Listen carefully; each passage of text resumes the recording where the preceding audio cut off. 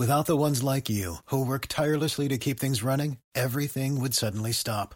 Hospitals, factories, schools, and power plants, they all depend on you. No matter the weather, emergency, or time of day, you're the ones who get it done. At Grainger, we're here for you with professional-grade industrial supplies.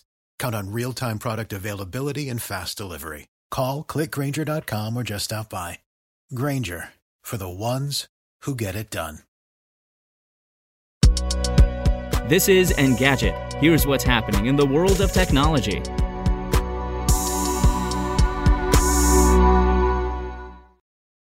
Today is May 4th. You might not have to tweet to all of your followers or the public in the future. Twitter is testing a circle feature that lets you limit tweets to a group of as many as 150 people. It's a not-so-subtle parallel to Instagram's close friends. You can ask for advice or share a personal event without unwelcome commentary. The company told Engadget Circle is already available to a small group of Android, iOS, and web users worldwide. It's not yet clear if or when Twitter might expand the test to a wider audience, although that will likely hinge on feedback. Circle joins a number of features meant to control the reach of Twitter posts, including an option to restrict who can reply.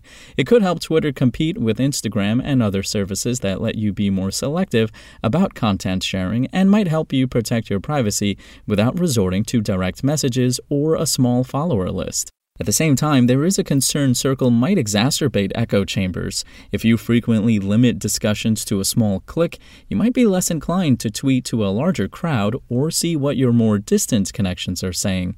Even so, more granularity might be appreciated at a time when it's all too easy to be overwhelmed. And a lot of people are paying for Paramount Plus to watch Halo and Star Trek Picard, even if neither series has been particularly outstanding. On Tuesday, Paramount Global, formerly Viacom CBS, announced that it added 6.8 million new Paramount Plus subscribers in the first quarter of 2022. With those additions, the platform has almost 40 million customers. Among other content, the company credited its original programming, including the aforementioned Halo and Star Trek Picard, for the continued growth of Paramount Plus.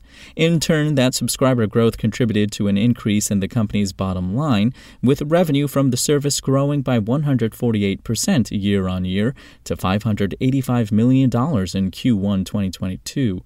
The first quarter once again demonstrated the power and potential of Paramount's unique assets and the company's continued momentum, said Paramount Global CEO and President Bob Bakish. Paramount's success is particularly notable given Netflix's recent struggles. Last month, the streaming giant announced that it lost about 200,000 customers in the first quarter of 2022, marking its first subscriber drop in a decade. The company has since embarked on a series of cost-cutting measures, canceling series like Space Force and gutting the editorial staff of its Tudum fan site. If you want to catch the latest tech news as it's happening, check out Engadget.com or tune in again every weekday.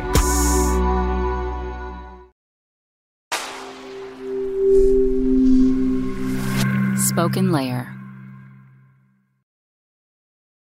For the ones who work hard to ensure their crew can always go the extra mile, and the ones who get in early so everyone can go home on time, there's Grainger, offering professional-grade supplies backed by product experts so you can quickly and easily find what you need. Plus, you can count on access to a committed team ready to go the extra mile for you. Call, click Grainger.com, or just stop by. Grainger, for the ones who get it done.